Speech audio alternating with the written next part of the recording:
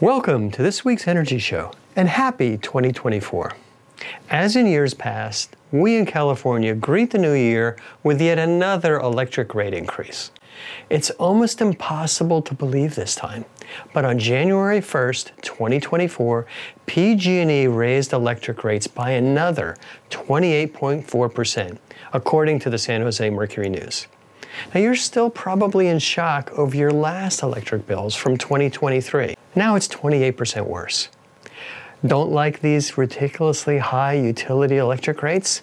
Well, complaining won't help. But you can do something about it. Don't vote for the politicians who accept contributions from utilities. Because utilities and the International Brotherhood of Electrical Workers, or IBEW, in California, wrote checks for over $25 million of money from electricity customers, our money, to influence our politicians so they could raise our electric rates and make more money for themselves. Now, politicians try to keep their contributions a secret when they do sleazy stuff. But the Solar Rights Alliance compiled a list of utility and IBEW contributions from publicly available data. This data shows how much money California's three biggest utilities, which are Pacific Gas and Electric, Southern California Edison, and San Diego Gas and Electric, and their main union, the IBEW, contributed to your politicians, to our politicians. These politicians then passed laws that made California's peak electric rates the highest in the country. Now, it's easy to look up your own California Assembly members and senators. Just click on the Look Up Your State Legislator link at the top of the contributions list. Since 2017, utilities in the IBEW spent over $111 million on politicians and ballot measures to maintain their monopoly. This monopoly allows utilities to get a guaranteed 10 to 12% profits, even when they go bankrupt, like PG&E did twice, even though their executives get bonuses of millions of dollars, while millions of California residents struggle to pay their electric bills. Now, Governor Newsom accepted the biggest contributions, $4.8 million from the IBEW and state electrical workers, and another $900,000 from PG&E, Edison, and SDG&E. Governor Newsom then appointed California Public Utilities commissioners who voted 5-0 to end net metering. They voted to cut the benefit of rooftop solar on homes and businesses by 80%. They voted to eliminate net metering for schools, churches, and public buildings. They eliminated net metering for apartments and multifamily housing. They restricted the use of EV batteries for home and business use. And they restricted any home or business with an existing solar system from adding to their system. So as we electrify our buildings and cars, we're forced to buy even more electricity from these monopoly utilities. Now, here are the dirty dozen California Assembly members and senators who were the biggest recipients of utility and IBEW money, all of whom received over $300,000. Now, in addition to this dirty dozen, there are over 100 other sitting California politicians collecting big bucks from utilities.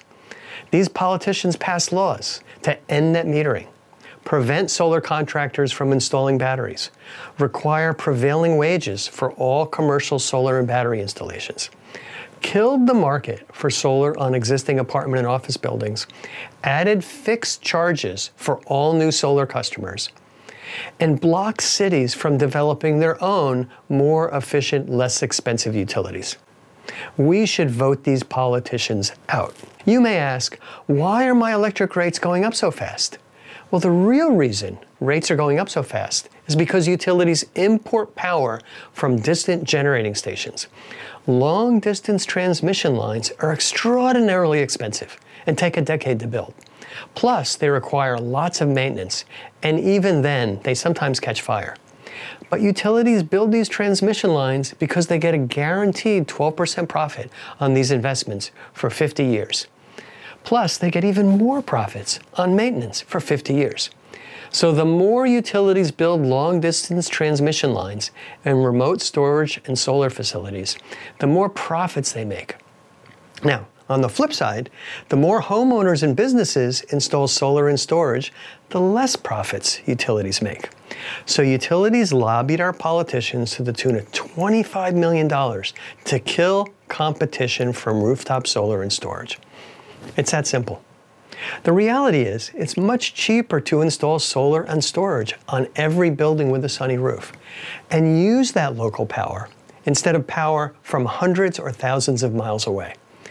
But local power, as we pointed out, means utilities lose profits. You should ignore the deceptive argument that power is cheaper from large utility-scale solar farms. That argument is BS. Yes, it's cheaper to generate power at humongous distant solar farms.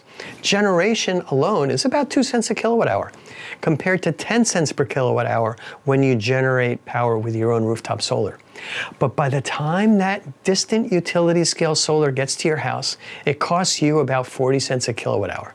See for yourself. Just look at your electric bill. Extra costs are utility overhead, profits, and transmission costs. So utilities wrote over $25 million in checks to politicians to kill competition from rooftop solar. And as a result, new solar installations plummeted in 2023 once the utilities' new solar restrictions were passed. It's no surprise at all. That's what the utilities wanted. And solar installations in 2024 will decline by over 50% compared to 2023. Over 17,000 jobs were lost in 2023 among solar workers. This solar crash does not just affect the solar industry, but all California taxpayers. Here's a rough breakdown of extra costs to California's budget due to killing net metering in California. Because 17,000 solar workers lost their jobs in California, over 800,000 kilowatts of solar will not be installed in California in 2024. That's hundreds of thousands of new solar systems that won't be installed. There will be $335 million in lost sales tax, payroll tax, and income tax, plus another $204 million of additional unemployment costs from fired solar workers. Together, that means a $539 million larger budget deficit for California in 2024. On the flip side, utilities are going to generate $504 million more in extra revenue from these lost rooftop solar installations, resulting in $500 million more extra electricity costs to ratepayers like you and me.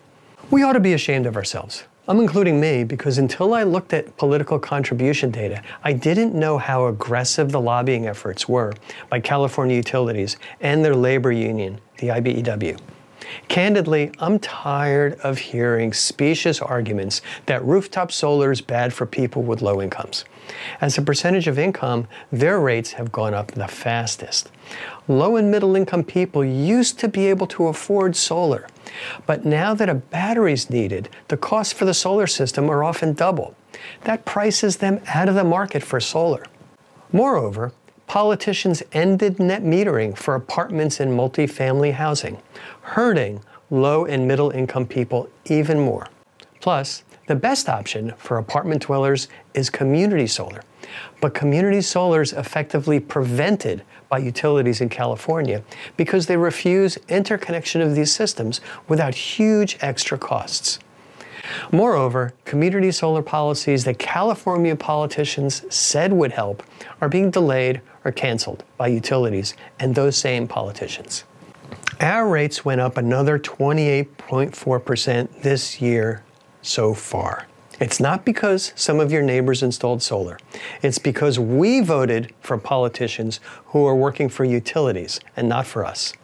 Many politicians, from Governor Newsom on down to local mayors and council members, aren't doing diddly squat to solve this problem. But we can solve this problem by voting these politicians out. Technology has changed, my friends. We no longer need to rely on utilities and centrally generated power. Rooftop solar and batteries can provide the vast majority of our building energy needs. Now that you know how our politicians are using our money to increase utility electric rates, we can do something about it. There are two things you can do now to reduce your future energy costs. First, do not vote for politicians who take money from utilities and their unions. Personally, I'm taking 2 steps further. I will contribute and vote for the competitors to these politicians. Second, consider installing your own solar and storage system. Economics of generating your own rooftop solar power with a battery are still much better than the rates from California utilities. Feel free to forward this podcast to any of your friends who are also wondering why their electric rates are so high. Or just forward them this utility and IBEW contributors link. That's all we have on this week's Energy Show. Thanks to all of our listeners for tuning in. And if you missed any of today's show, you can go to our website at energyshow.biz and listen to the podcasts.